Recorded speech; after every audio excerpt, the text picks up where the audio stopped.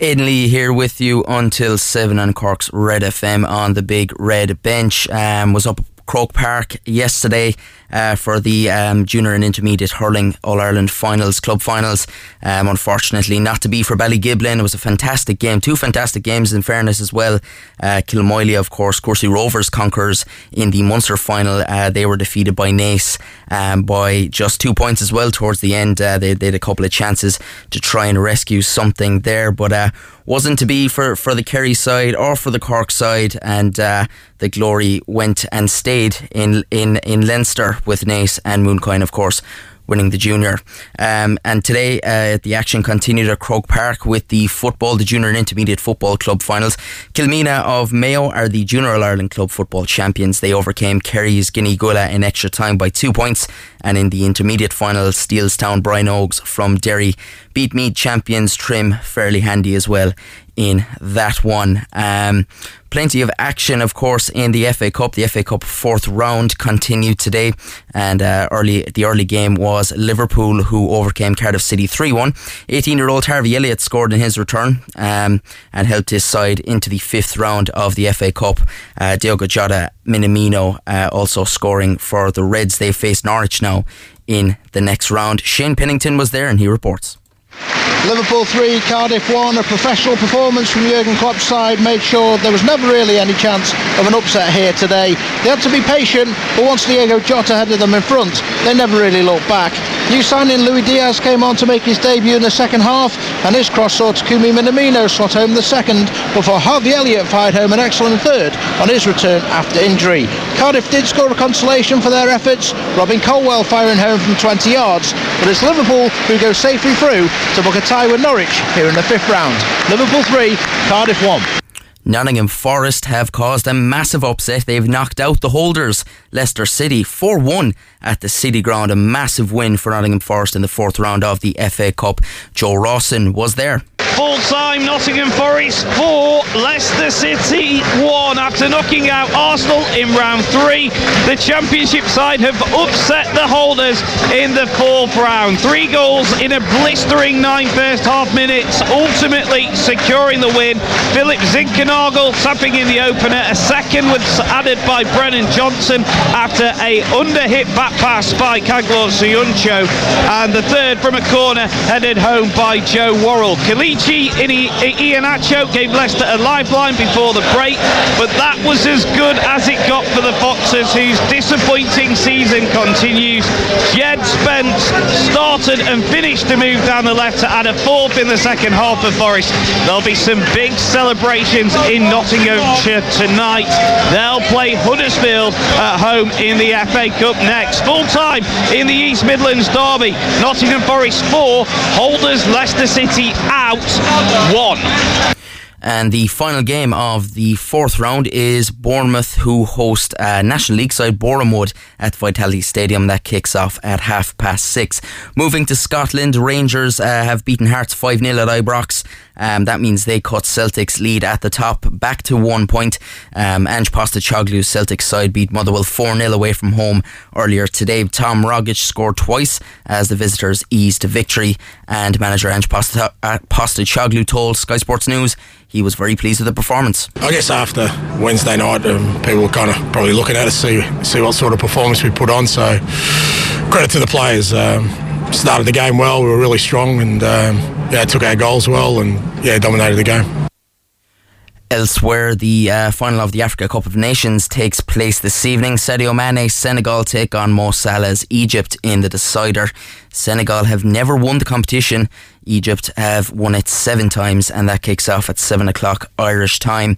Moving on to golf, as mentioned, Leona Maguire pulled off a fantastic victory last night, and she says that her success hopefully will inspire young golfers around the country. Made history by becoming the first ever Irish player to win on the LPGA Tour. An 18 under par score at the Drive On Championship in Florida saw her finish 3 shots clear of the chasing pack, and here she is speaking after the win. It's a bit surreal. It's been 17 years in the making, and you kind of wonder if it's ever going to happen, but just really proud of how I played all week, especially today. And Dermot was incredible on the bag, keeping me calm all week, and yeah, I have a lot of people to thank, and it's been a long road, but probably more relief now than anything else. Seamus Power is still in contention. He teed off in the AT&T Pebble Beach Pro-Am for his final round about 20 past 5. He's evens for the day so far. He was as high as 16 under, I think, going into the third round yesterday, and dropped 3 in the last couple of holes. He's 13 under par now, tied for 7th. The lead is shared. It's a 3-way tie in the lead. It's 15 under is what the lead is set at. Elsewhere, Shane Lowry finished up in a tie for 14th on the Saudi International today. 6 under par final score left him 7 shots behind winner Varner Harold of the United States. Padraig Harrington finished up on 10 under par at the Ras Al Khaimah Championship in the UAE today. That left him in a tie for 27th and 14 shots off Danish winner Nikolai Højgaard. Rugby, France rounded out the weekend Six Nation action with a 37 points to 10 win over Italy in Paris, and it looked for about 10 minutes that Italy might do something special, but it wasn't to be for them. And the first try they really just handed it on a plate to France. It was a poor attempted pass, layoff, and France intercepted and carried it over the line. So 27 point win for France, and they of course face Ireland next weekend, which could be a Grand Slam decider possibly, early yet in the competition, but definitely going to be a fantastic encounter, and it's going to have a huge bearing on what happens for the rest of the championship. Moving on to Camogie, fantastic result for Jerry Wallace and the Cork Camogie Miners in the opening round of the Camogie All-Ireland away to Galway today. Cork 8 points, Galway 6. John McCarthy will have reaction to that result on the Women in Sport podcast on Thursday. Unfortunately, in the Camogie National League Division 2 first round last night, the Cork Seniors lost to Wexford. The final score there was 14 points to 9. Coming up later on, we will hear, as mentioned, from Cathal Heffernan and his dad Rob ahead of his AC Milan move. We also have a Super Bowl preview with Cork's own Colum Cronin of the Irish NFL show, which I can't wait to bring to you. First, we turn our attention, however, to hurling. Group A of Division 1 Hurling League got underway today, and the All-Ireland champions lost to Wexford on a scoreline of 111 to 11 points. Here's Limerick manager John Kiley speaking to Southeast Radio after the defeat. Nice to see the All-Ireland champions in Wexford, and they duly got their guard of honour from the Wexford team, but from there, after that, then it was a very close game. That was all you got from Wexford. Yeah, listen, I think, to be fair to Wexford, they were well up for the game, they're full of energy, and really went after it. If we were to give ourselves a chance in that last quarter, we needed to be more efficient. In the previous, especially the first half, we had, I think it was 12 wides in the first half. So we wasted a few chances there. And on a windy day like today, you need every score that you can get on the board. And of course, a goal was always going to be a big score in the game, and the goal went Wexford's way. So that really put us under an awful lot of pressure in the last 10 minutes.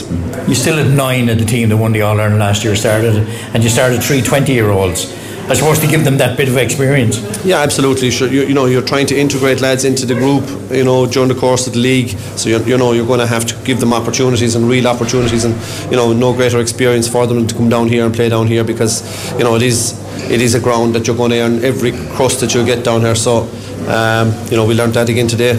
Yeah, you were down here in 2017. It was actually Davy Fitzgerald's first game. You might remember it. That's right. Yeah, absolutely. I'll never forget it.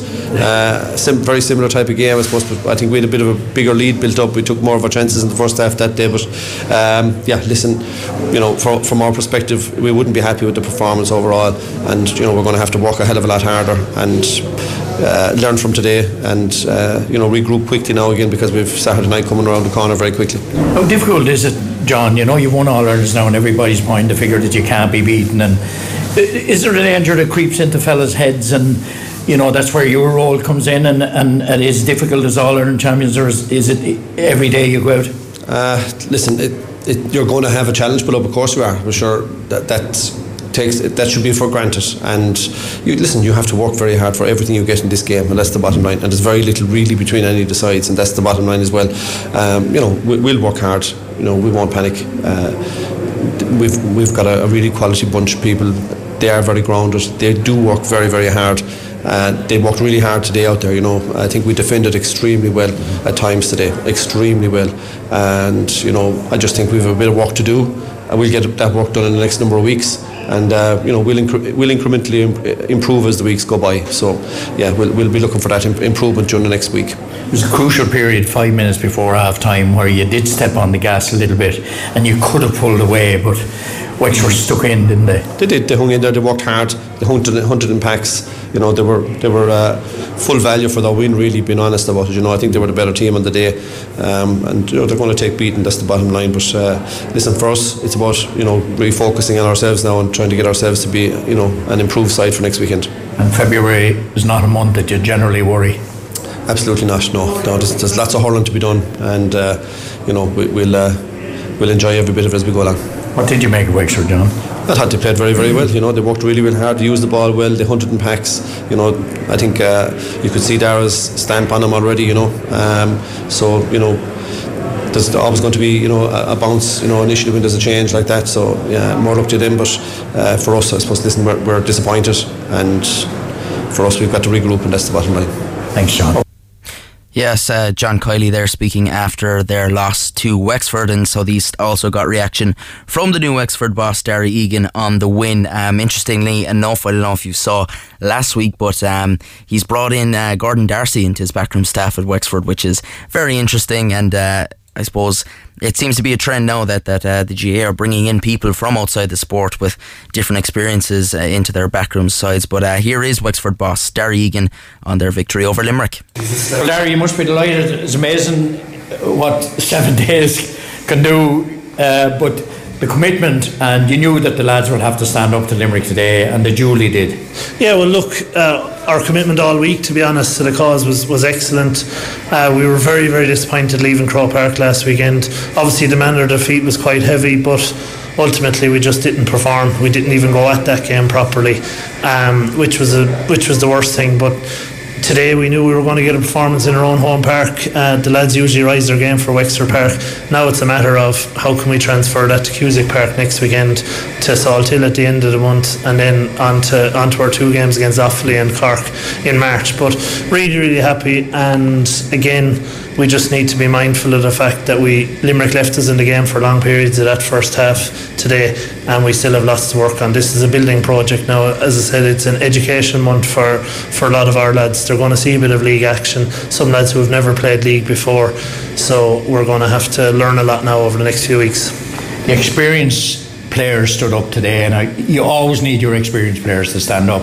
Matthew and Liam and Simon in the full back line, particularly, and that little gap that was there visible the last couple of games between the half back line and the full back line wasn't there today. There was a cohesive structure between the 2 lines. Yeah, and that is something we had to work really hard on, because there was an ocean of space in front of our full back line against Dublin last weekend, and if you give any inter-county team that kind of space, they're really going to hurt you. So yes, our experienced lads were excellent, but I must compliment like Sir Charlie McGuck and Oisin Foley, even Oisin Pepper coming on, who they've seen no league action. They're only new members of our panel, and they really, really put the shoulder to the wheel, so delighted for them. But again, you still have your older statesmen leading the line, which is good to see. You're still learning, of course, with this Wexford group, aren't you? Most definitely. I only know these lads 6 weeks. Some of these lads didn't even come back training until the end of January. Some of our more experienced players, or from the start of January, some of our more experienced players, because they needed to freshen up. So I'm very, very much learning about what makes these lads tick. I know what definitely makes them tick is their home venue, because anytime you come in, they're really ready to give a proper performance. So it's a learning, as I said, it's really much a learning curve now over the next few weeks, and we'll go to Ennis with the bit between our teeth for next Sunday too. And without dwelling on it too much, it is a change of style for the team, isn't it, from the previous 5 years? It is, Liam, but I think if you look at the first half there, the best phases of our play were when we were carrying the ball through the lines at pace, something that this group has worked on very, very hard for the last 5 years. So we are going to keep that part of our game. We're going to expand on it and layer it as much as we possibly can, but that's going to take a lot of work, an awful lot of work on the training pitch. And as I said, these next 2 months are going to be vital for the development of this team, but also the development of some of our younger players. So I think we don't need to get too caught up on the style. We will be playing it as best we can through the lines, direct, but a mix and match, a hybrid of both games really is what we need going forward. Yeah, 2 tough games ahead now, Clare next Sunday, and then Galway in for 2 weeks further on. Yeah, really tough tasks. Heading away to Cusack Park and Clare after losing to Cork last night, they're really going to come out firing. So we need to be tuned in for that one. And then when we head to Salt Hill, no doubt it'll be a windy day like it is down here today, but it usually is in Salt Hill. But we're really looking forward to getting a crack at Galway, because we will see them later on in the year too. What pleased you overall about today's performance? The most pleasing aspect was we brought Tuesday night's top class session to the pitch on Sunday, and as a coach, as a manager, that's definitely the most pleasing aspect. Yes, there's passion, yes, they're putting their bodies on the line, yes, they're firing into tackles, but ultimately they knew their role, they carried out their role, and they brought the training pitch onto the game pitch, and that's all anyone can ask for as a manager. Well done. Thanks, Darry. Thanks a million, Abe. Wexford boss Darragh Egan there on their fantastic victory over the All-Ireland champions Limerick. They might be a bit early in the year for dancing at the crossroads yet, but you wouldn't rule out them having something to dance about a bit later on in the year. Elsewhere in Group A, Galway beat Offaly 4-22 to 17 points at Pearse Stadium. And then moving on to Group B, Kilkenny beat Antrim 2-15 to 3-9 at Nolan Park. That was actually level at half time, 1-6 apiece. And Dublin and Waterford played out an absorbing draw at Parnell Park. The final score there, Dublin 21, Waterford 2-15. The other game in that, of course, was last night. Tipperary beginning life without Brendan and Pádraig Maher following their retirements. Colum Bonner's side travelled to Portlaoise to take on Laois in Division 1B of the National Hurling League, and they ran out winners 21 points to 114. So that leaves them on top of Division 1B, just on points difference by the 1 point, just ahead of Kilkenny. And in Division 1A, of course, Cork opened their campaign last night. They saw off Munster rivals Clare 230 to 221 at Porky Queeve. And they are second in the table behind Galway. Galway, of course, with a massive points difference after that big victory over Offaly earlier today. But Rebels boss Kieran Kingston did speak after that win for Cork last night. And John McCarthy was down at Porky Queeve. Here's what he had to say. It was good to get off to a winning start. Saying that, I think the game was a typical first game of the league, first week of February, blustery conditions, a lot of challenges out there for the players. I thought at times we were really good. We started off slowly, a bit nervous, I thought, contributed to a lot of their scores by our mistakes. Then we got into the game, we had a purple patch. I think 13 points were out of play, but us has a good position at half time. Again, we forged ahead in the second half. I think we had 14-15 points up at one stage, but I thought we were really stoppy coming down the stretch. It seems as if the Clare goal sparked Cork into life, because you got 1 10-minute reply on the back of it. Well, I think we realised we were in the game. We were kind of shadowboxing to a degree in the first 15 minutes or so. We were making a lot of elementary mistakes. No, I suppose, look, you can say this time of the year is going to happen in these conditions. This first week of February, first real serious game since the All-Ireland. So we've got to take all those things into account. But again, coming down the stretch, like having a 15-point lead and to end up winning by 9, okay, it was great, and we would have certainly taken it beforehand. But we've an awful lot to work on. I suppose the raft of substitutions that both sides made probably spoiled the flow of the game at that stage. Well, it did. Like we actually brought on 6 players because Niall had a head injury, so we were able to replace him for temporary with Sean here. So yeah, when you make those number of changes, it does disrupt the team a little bit, but that shouldn't be the case. Players coming in and the structure of the team and the shape of the team shouldn't really be impacted hugely, and that's again something we got to look at. Got a lot of game time into players, Connolly, Han, and a few guys like that. Pádraig Maher came on, and Kieran Joyce in his first start was very impressive. Yeah, look, I suppose the league is a balancing act really in a way. You obviously want to win your games as best you can. Your home games are really important. You want to be really competitive in every game. You want to give game time into lads that you may need in championship, because in the campaign the way it is, you're certainly going to need maybe 23, 24, 25 players, so you got to get game time into them as best you can whilst remaining competitive. And there were lads, we got 2 lads made a debut tonight, and Sean Toomey and Kieran Joyce both did really well, and we Pádraig Maher coming in for his first 10 taste of seeing inter-county league action, and they were all positives. And we Conor Lehan came back, and so there were a number of things like that were positive when we could do that and we could try out that in a game that we obviously were winning in. There's Fitzgibbon Cup action again this week. I suppose that will shape your selection for next Sunday's trip to Burr. Yeah, look, that was it. As I said many times, the last few weeks have been difficult between freshers. Like Kieran Joyce played a freshers match during the week. He's another 2 coming up in the next 2 weeks. A young lad, just still 19, still eligible for the next year's this year's under 20. We have 22 of our panel involved in college hurling in some shape or form. So that's a bit of a challenge at the moment, balancing all that and trying to get as much. You want to be competitive, trying to give these lads a bit of game time, but at the same time not overloading them in this time of the year in these conditions, because it's still only the first week of February, and that's the challenge. But look, we got through tonight. We got our 2 points on the board. It's no more than that. Happy with the victory, but a lot to work on. And as I said, contributed to a huge amount of their scores by our mistakes. And look, we have time to work on that, but we know we have to work on it. Kieran, obviously you wouldn't choose to be without Patrick Horgan, but to score 230 without needing to use him, I suppose is a good sign, and there was a good spread of scorers from number 5 all the way up. Yeah, look, Patrick, I don't think I need to say anything about Patrick Horgan. He's wore the t-shirt, Cork's top scorer, so there's no, I can't, I suppose, pour any more accolades on top of Patrick that hasn't been poured already. And for us, having the opportunity tonight to rest him, he came back training after Christmas, we're bringing him back into the fold. For us to be able to rest him tonight and not need to bring him in is positive from the panel's perspective. We all know what he can do and what he could do, and as I said, to be able to rest him in the first week of February is great, and that was the intention tonight. And how important is the league overall, like in terms of trying to win a national title, or is there danger that if you kind of go too far in the league, you're kind of heading up to the start of the championship and you don't want to lose focus of that? Well, I think, look, Cork haven't won the league since 1998. We were quite close last year actually against Galway, 7-point lead, and as it turned out, it would have won the league, but we didn't know that at the time. So I think with the round robin now and with the condensed season and the 5th season, I think the league takes on an extra level of importance.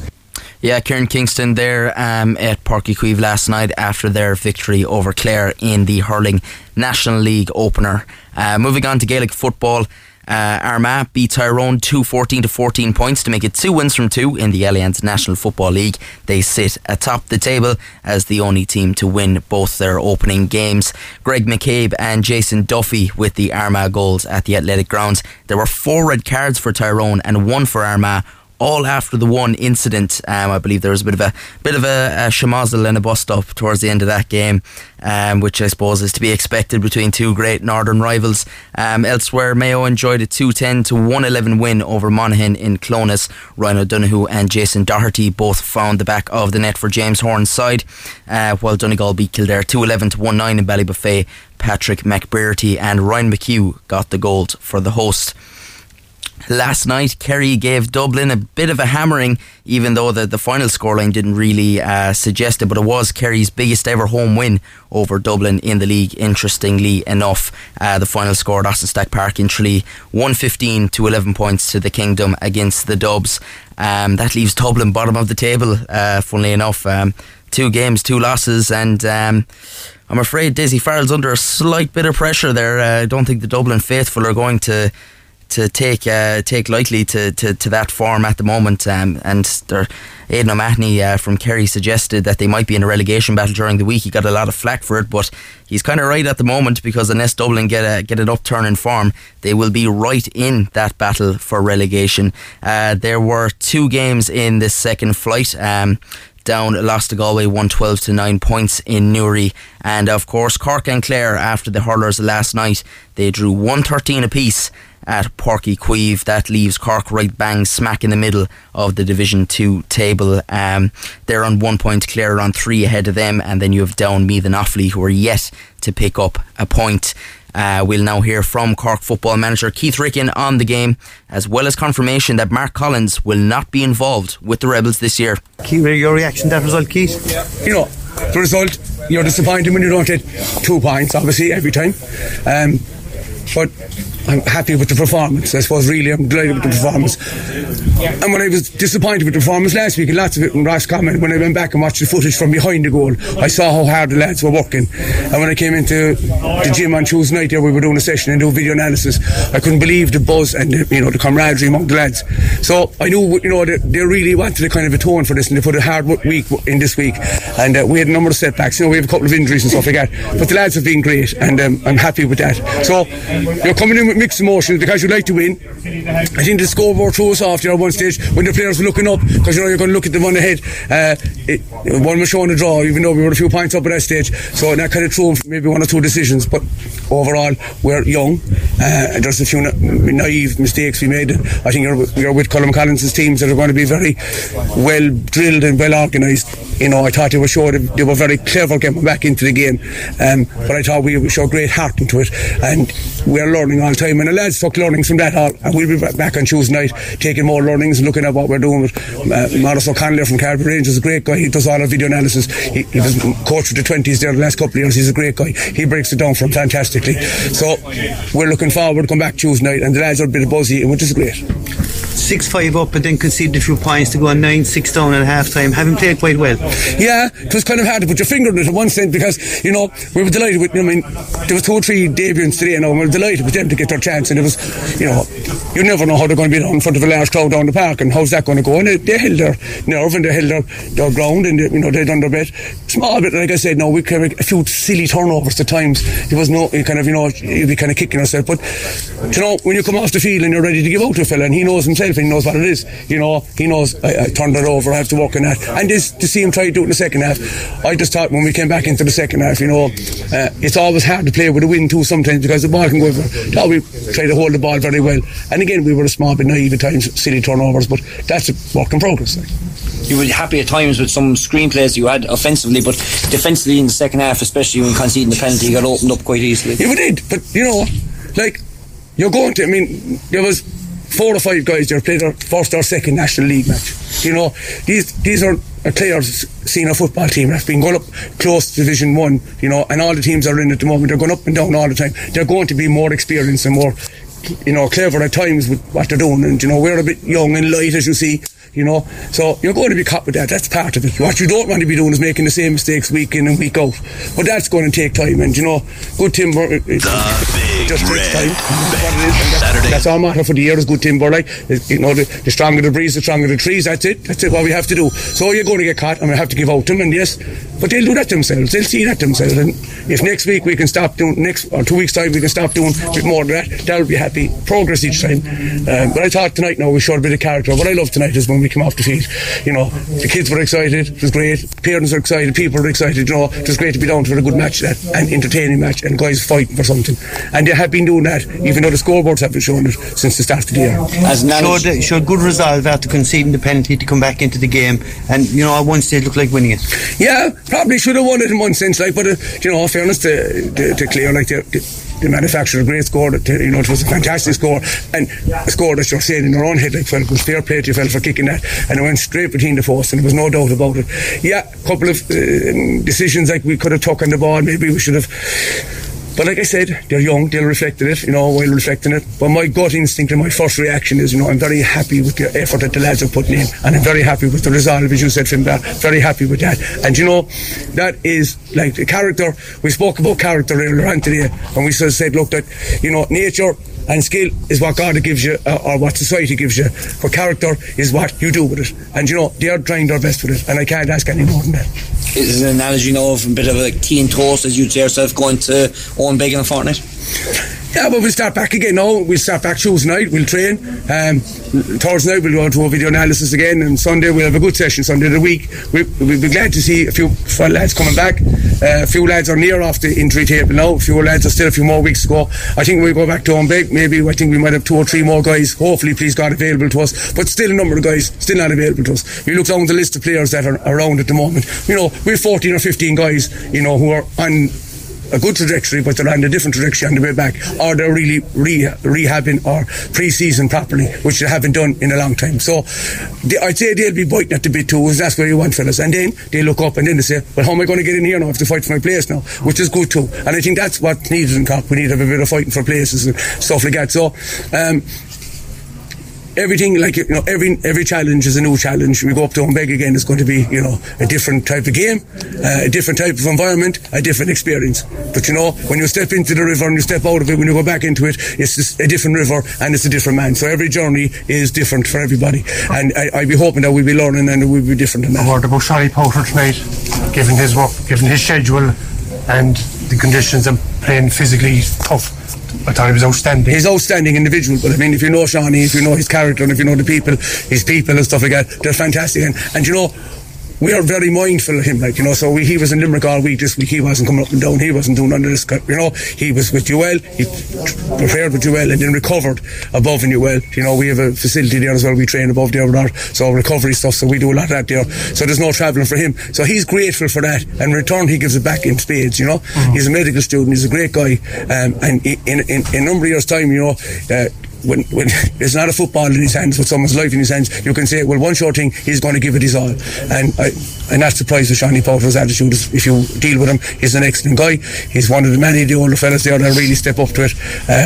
You know, he's looking forward to next week, Sigerson semi-final, and, you know, maybe a final even, and which would be fantastic for him.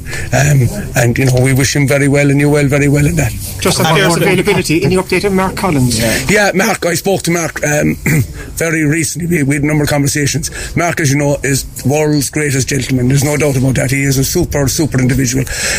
But he had indicated last year that, you know, his time was up and that he had his head around that and he had other projects to do and finish and complete and start. You know, I met him a few times. He was toying with the idea. I said, you know, have a few months. Your heart must be in this, right? No, his head, he would have came back for us. You know, there's no doubt about that. If I asked him and insisted on that, there's no doubt about that. But, you know, and his heart is there, but his head is kind of, you know, he wants to do other projects. He owes nothing to Cork. We met him a few weeks ago and he wants to commit to the project. I think it was a good idea for him when we sit down logically. I mean, my master's is in guidance and counselling, so, you know, I will always put the person first. I will always put the player first, you know, and, you know, it is person first. I think he's doing the right thing. He's going to give it time to Castlehaven. He's with the UCC Fresher football team. They're in great hands, and in time I think, you know, he'll be very good into management, and I want to wish him the very best as he steps away from Cork football for now. You know, I can see him being back in again and some other guys at some other time, but I couldn't speak any highly of him, you know. No, he did cost me 3 coffees, by the way, right? He's a bit tight and paying for the coffees, so you can tell him I said that. No, he's not. He's a super guy. Is he gone for this year? So he won't be playing. No, he's not going to be playing. He's going to concentrate in his club and he's concentrating on his work. He's finishing out exams, and, you know, I think he's a rock of a girlfriend there that he's with for the last number of years, and she wants to do other stuff and they want to do other stuff, and I wish him well in that. Yeah, a word on the captaincy. What was your thinking behind the captaincy was very straightforward. I think the captaincy was, you know, Ian Maguire had given massive service to Cork in the last couple of years, and he wants to, you know, and a lot of responsibility up on his young shoulders, you know, and he's been great. I think it's important for us that we have a natural leader in him, you know, and what we needed to do then for us, and we talked about this a lot, is we have a lot of young fellas coming through, and we've got guys who've given great service to Cork, so Brian Hurley and Sean Meehan, so they represented both, right, you know, and I want to get more leaders into this Cork team. So every guy, when the ball lands down there, you're looking at the captain, no matter where it goes, you're looking at the fella who has to step up, you know. There is the honour of going up for the toss, and there is the honour of going up for collecting something later on, and the honour of being a captain and such, but the honour is playing for Cork, and the honour is you know, leading for Cork. So it wasn't, you know, it wasn't a huge thing, because what you're doing is, you know, it's like having 2 fathers or 3 fathers, you know what I mean? If they all step up to it, it's great. It steps up to the job, and these are good leaders in the team and great men in the team, so we're very happy with that. Come on, thanks very much. The Big Red Bench, Saturday and Sunday from 6 p.m. Cork's Red FM. You're very welcome back to the Big Red Bench with me, Aidan Leahy, here until 7 on Cork's Red FM. Keeping an eye on the golf, the Pebble Beach Pro-Am. Seamus Power still 13 under. I think he's on the 3rd hole now. The lead is now at 16 under, so 3 shots off the lead there. he's going to have to put in a mighty effort to get back into contention to win at Pebble Beach. Moving on to a bit of football, Cathal Heffernan made headlines this week when it was announced that he was signing on loan for AC Milan from Cork City until the end of the season. Rory spoke to the defender just before he departed for Italy. Alright, I'm joined on the line now by the AC Milan bound Cathal Heffernan. Cathal, first off, massive congratulations. When you hear your name and AC Milan in the same sentence, what goes through your head? Has it sunk in yet? I'm going to be honest with you now, Rory. It's I'd say it's going to actually properly hit me when I arrive in Milan. But no, definitely, it's, I'm just so happy, and my family's so happy that, I think in the last day or two it has really set in. AC Milan, one of the biggest clubs in Europe, full of history. I'm sure you know all about that, heading over it there. A massive club, Cathal, and a massive opportunity for you. Oh, definitely, and it's, I think, once I started there, once I find my feet, I think I'm going to improve so much over there anyway. And that's my goal, just to keep getting better and better. But no, it's a dream, to sign for such a big club like that, and to be able to play alongside top players in Europe it's a dream for any young footballer, really. How did the move come about, Cathal? I understand Stephen Ireland was a massive part of it. Your mum and dad were massive helps there as well. Yeah, so basically, it's, the move came about. My agent Stephen definitely put in a lot of work to try get it through and sort everything, but really it's just how any other person gets scouted as such, really. They come watch you, they watch how you play, and basically just that's how it come about. I can't really sum it up anyway else. Exactly, yeah. You signed professional performance for Cork City last season, Cathal. I mean, how much of an education has that been, I suppose, being around professionals at Cork City and working under Colin Healy over the last year? Yeah, no, definitely it was good for me at the time. 16 training with men and first team, was definitely good for me to improve, and it was good, to get my debut as well last season was very good for me. So it just put me in the right direction, and now I'm here. And I suppose internationally as well, Cathal, being the Ireland under-17 captain is a massive help. Colin O'Brien, a tremendous coach there, but it's been a massive help. Oh, definitely, and ever since I've gone in with the under-17, Colin has been very good to me. He's always helping me improve and stuff, and giving me, tips on how to be a good captain and stuff, so massive thanks to him. But no, we've Euro qualifiers coming up now, the elite phase at the end of March, so all our eyes are towards that. It must have been an incredible experience, I suppose, captaining Ireland at Turner's Cross last year.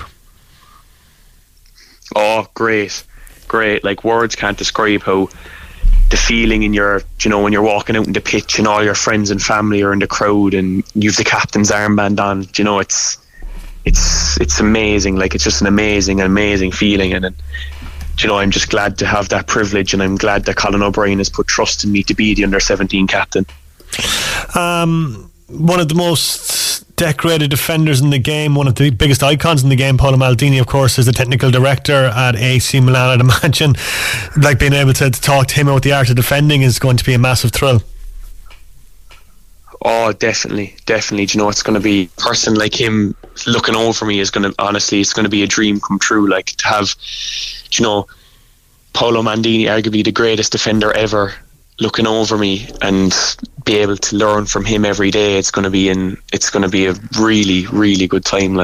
Excellent, Cathal. A pleasure talking to you, buddy. Very, very best of luck with the move, and looking forward to watching your career with AC Milan.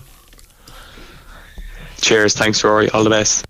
Yeah, absolutely. Best of luck to Cathal. And Rory also spoke to Cathal's dad, Olympic bronze medalist Rob, about the big move. Emotional today. We went for a run there at lunchtime now, myself and Cathal, and just going on about all of the games, everything that we've done as a family. When me and Marion were competing, Cathal was so much support to us. I remember when I was training in Australia in 2010, Cathal used to cycle with me on the bike when he was 6, and even on my last camp before I retired, he was with me, and we're just all invested together. Like, so I think it's obvious huge to this AC Milan, but it's another step forward again. It's another opportunity for him to get better, and that's what we're really excited about, even though we're obviously going to be devastated when he's gone. And for him to sign for AC Milan, one of the biggest clubs in Europe, I think for men of our age, it's got that grandeur, that certain, like, it's hard to describe AC Milan and kind of not think just how big a club they are. I know, sure, you see him like growing up having pictures of Ruud Gullit and Van Basten on your wall, and like they were unbelievable, like huge club, like arguably again the biggest club in the world, you could argue, you know, that's the way they feel about themselves. And I think the fact, like for me, when the boys ran about that Paolo Maldini's going to be looking after Cathal over there and the defenders, like to have the opportunity to learn from somebody like who could be the greatest defender ever, it's too good of an opportunity to pass up. And the culture of the Italians, their culture of defending, you know, their winning mentality, it's like, and even if it only ended up 5-6 months, who knows, you know, but it's definitely going to add to him moving forward. He has progressed nicely in his career up to this point, Rob. I mean, like going from Ringman to Cork City to captaining the Ireland under-17s, there's been a very decent, very solid career trajectory there for him already. Yeah, and like, to be fair, like when he went, like Cahill's background, like Cathal wasn't even picked for Cork trials when he was under 13, you know, and then Cork schoolboys came in externally and he played Cork B football that year. And then Billy Woods got on to me, and then he got on to the Cork A team, and Billy Woods rang me then and he said, look, Rob, we want them for City, which would have been a year up, under 15 when Cathal was still 13. And I was like, Billy, I don't know, would he be able for it? I says, I know he's big and strong, but... And he says, no, he will. And he went in and he excelled and he adapted, and then Billy got him into the Irish setup, and then, you know, Dan Murray was brilliant for him, like Morsey was really good, Liam Kearney's a brilliant coach, so he's just that step moving into that environment, he's adapted. And then when he went away on the trials, he adapted to all of them. So I think when you put him into scenarios, he's very kind of, he's a real kind of he'll learn the environment that he's in, and he'll kick on, and he's a really good work ethic, and he's really balanced and doesn't get too high or too low, and it's great. It's brilliant to see the way he's progressing, like. And of course his uncle, my good buddy John Andrews, a great pro back in his day with Coventry and the likes of Mansfield Town and that as well, so football certainly runs in the family, Rob. Yeah, and like obviously there's John, and Marion's dad played football with Ireland underage, was meant to be really good as well, and Marion's mum, who's a massive football fan, had trials for Ireland underage until Mick pulled the plug on that, and it was like, no, your place is in the home, now I'm working, you know, and that was just Ireland back then. So they are a football mad family, like, and they were all centre backs as well. Even then Angela was even a centre back, you know, so and she's bursting with pride as well, you know, and it's massive for them.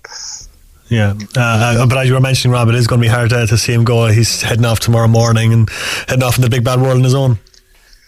Yeah, but you know what, Rory, it's not that bad with Sky, with Zoom now and FaceTime and all of these things, and he's going to be so busy over because he's going to be going to English school, he's going to be learning a new language as well, and he's going to be playing every day, and it's going to be really, really intense with the level of players that he's going to be in with.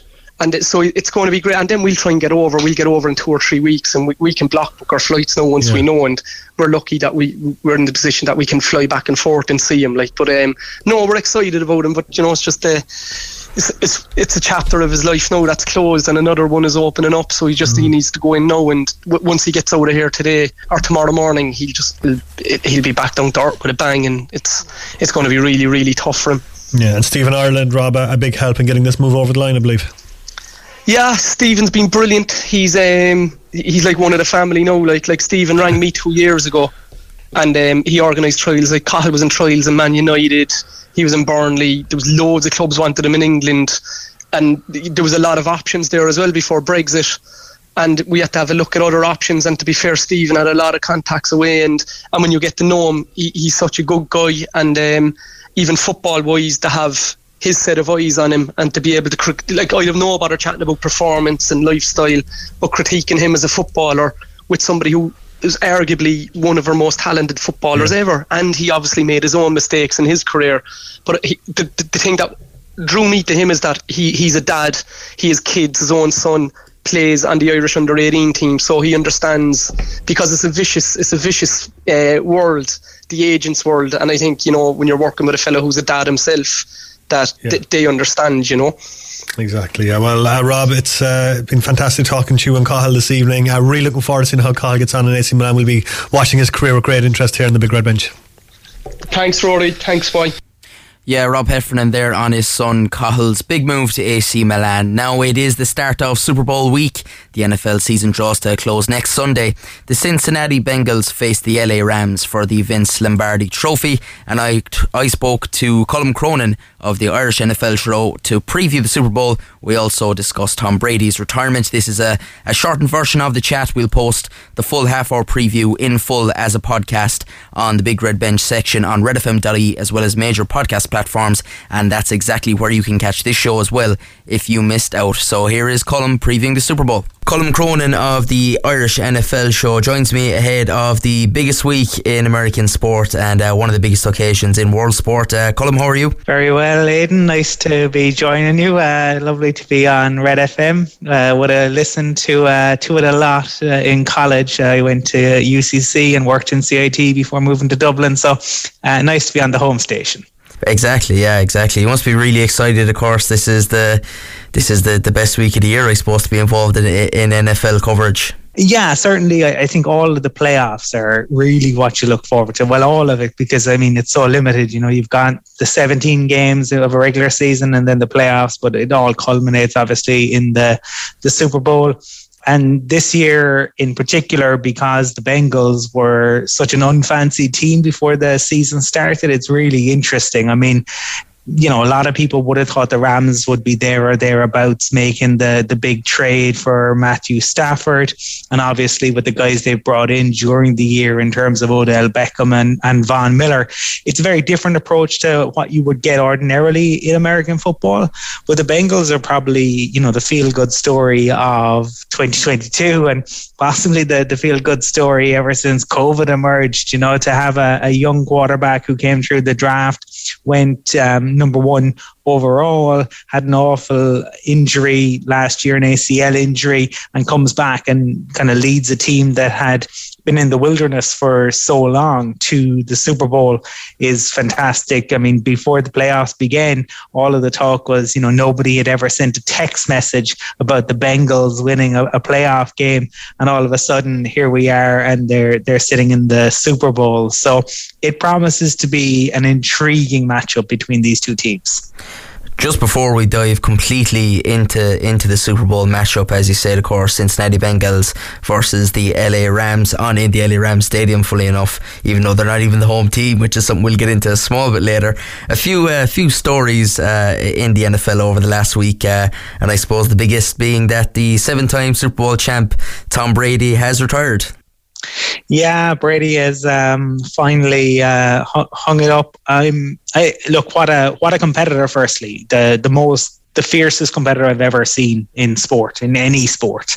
You know, I would say possibly only Roy Keane might match him in terms of intensity. But Brady, just the longevity to do what he did for as long as he did is absolutely phenomenal. I will say I'm not surprised that he decided to give it up. I think we began for to see a little bit of decline this year. We had discussed it on the Irish NFL Show. That first game against the Saints this year, that was the first time I'd ever seen Brady be human. Now, he was still fantastic. He was still better than average, but he missed a wide open Cameron Braid in their playoff loss. And so afterwards, when, you know, he began talking as well about spending more time with his family, I think that the hints were there. And obviously the way it broke will disappoint him, because I'm sure he would have liked to break the news rather than it coming out. Brady transcended the NFL. I know people who would have no interest in the NFL but would have heard of Tom Brady. So it'll be a big void for the league. It'll be an enormous void for the Bucs. But to do what Brady did, to win 7 Super Bowls, like, think about it, it's more than any single franchise has. Just spectacular. We do have a Super Bowl to look forward to, a novel pairing, Bengals and Rams. Rams, I suppose, Super Bowl losers in 2018. It was 1988. The last time was the Bengals in a Super Bowl. We mentioned a couple of the players involved. I suppose the quarterbacks is usually everyone's go-to point. Joe Burrow, the young guy, Matthew Stafford, who's been around for a few years. I suppose focusing on Stafford first, in my opinion, he's one of the most underrated and disrespected quarterbacks in the league. Like, Joe Burrow is getting all the attention in the last week or so. Matthew Stafford can go in under the radar at times. I think it's probably a bit unfair on him. I think some of it comes, look, he played with the Lions, and the Lions are ultimately the factory of sadness. They just cannot seem to get over the hump, and so he was always associated with that. He was always associated with failure, and it's only when he moved across to the Rams that, you know, he's been able to show with better players around him maybe what he's capable of. And this is a league where ultimately rings are what counts the most, you know, and that's why Brady is held up as the GOAT, and that's why, you know, if you go back to John Elway, until he won those 2 Super Bowls with the Broncos, was kind of considered a failure, even though he had led the Broncos to 3 previous Super Bowls, but he hadn't won one. Until Peyton Manning got that second ring, he wasn't considered, you know, the top tier, even though Peyton Manning absolutely revolutionized the position. And when you look at, say, Aaron Rodgers, there are people who question Rodgers because despite what he's achieved, he only has 1 ring. So for Stafford, I think that was a big issue, is you know, the fact that he just didn't win, and he didn't win in the playoffs. Now he has done that, and he has begun to transform the narrative, I feel, a little bit in, particularly with some of the winning drives that he's managed to lead. The throw to Cooper Kupp ultimately to set them up to win against the Bucks, and the in the game against the 49ers, ultimately, you know, he was able to lead them to victory. And I think where you kind of compared and contrasted him to Jimmy Garoppolo, who probably is one of the reasons the 49ers didn't get there, and a big reason. And I think for Stafford, this goes back to, you mentioned the last time the Rams were in the Super Bowl. Ultimately, they held Tom Brady and the Patriots to 13 points, and yet they didn't win the game. And that, when you hold them to that and you don't win it, well, the coaches, I think, are always going to look at the quarterback, and Jared Goff was there, and I think McVay lost faith in him that day. So he brought Stafford in. Now, has Stafford played at maybe the level that Aaron Rodgers has played at, or Josh Allen? No, but has he been very good? Yes, he has. Has he done what they needed him to do? Is he capable of making great plays? He absolutely is, and he's capable of making throws that Jared Goff never could. Now, he does have some, well, he has too many interceptions, you would say, particularly in the regular season, but he's cleaned up a lot. He got lucky, you'd have to say, in that game against the 49ers. There was a huge dropped interception which could have changed the course of the game, but that's a sliding doors moment, you know. I think for Stafford, this is certainly a chance for him to cement his legacy. If he goes on and he leads the Rams to win a Super Bowl, he'll be viewed in a completely different light. Yeah, as you said, like the defensive performance from the Rams the last time they're in the Super Bowl was superb. And that defence is still very much a strong unit. They've, as you said earlier, added Von Miller, and guys like Aaron Donald and Jalen Ramsey still there as well. The old adage, I suppose, offense wins games, defense wins championships. The Rams defense versus Joe Burrow. What do you think we can expect from that matchup? I think that's going to be fascinating, because if you take the Bengals against the Titans, say, and the Titans, who had a formidable kind of pass rush, and Jeffrey Simmons had a game for the ages, and the Titans sacked Burrow 9 times, but somehow the Bengals still managed to win the game. Ordinarily, there's no way you would do that. Looking at this Rams defense, Aaron Donald is phenomenal. Aaron Donald, you could make an argument, is not just the best defensive player in the league, but the best player in the league. He is a game wrecker. You have to plan for him. And even when you manage to scheme up, the 49ers did a pretty good job of keeping Aaron Donald in check. But the problem is that Von Miller is back to playing at kind of 2015 Von Miller levels. If you look at, say, Pro Football Focus's ratings of pass rushers during the playoffs, they grade Von Miller the highest right now. And so that's the pick your poison. Do you stop Aaron Donald, but then you have to worry about Von Miller? Do you stop Von Miller, but then you've got to worry about Aaron Donald? And they've also got Leonard Floyd, who maybe isn't quite at the level of those two, but is still a very, very good player.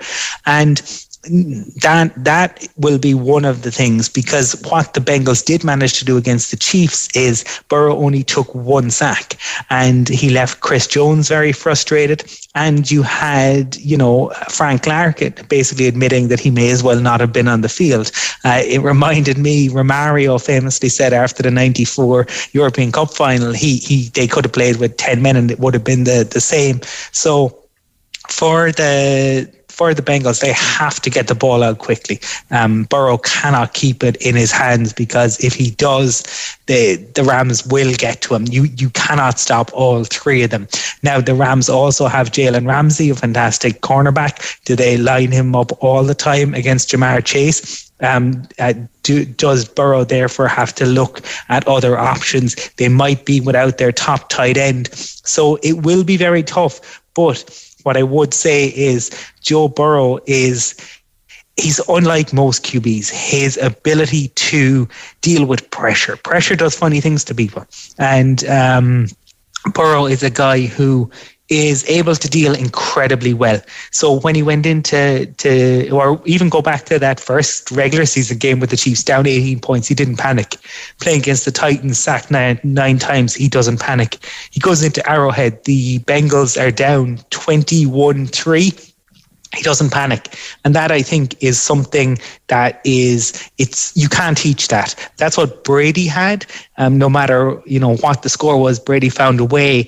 And that's what Burrow does. And players respond to him. And it's fascinating for a guy only in the second year. The way in which players respond to him is fascinating to see.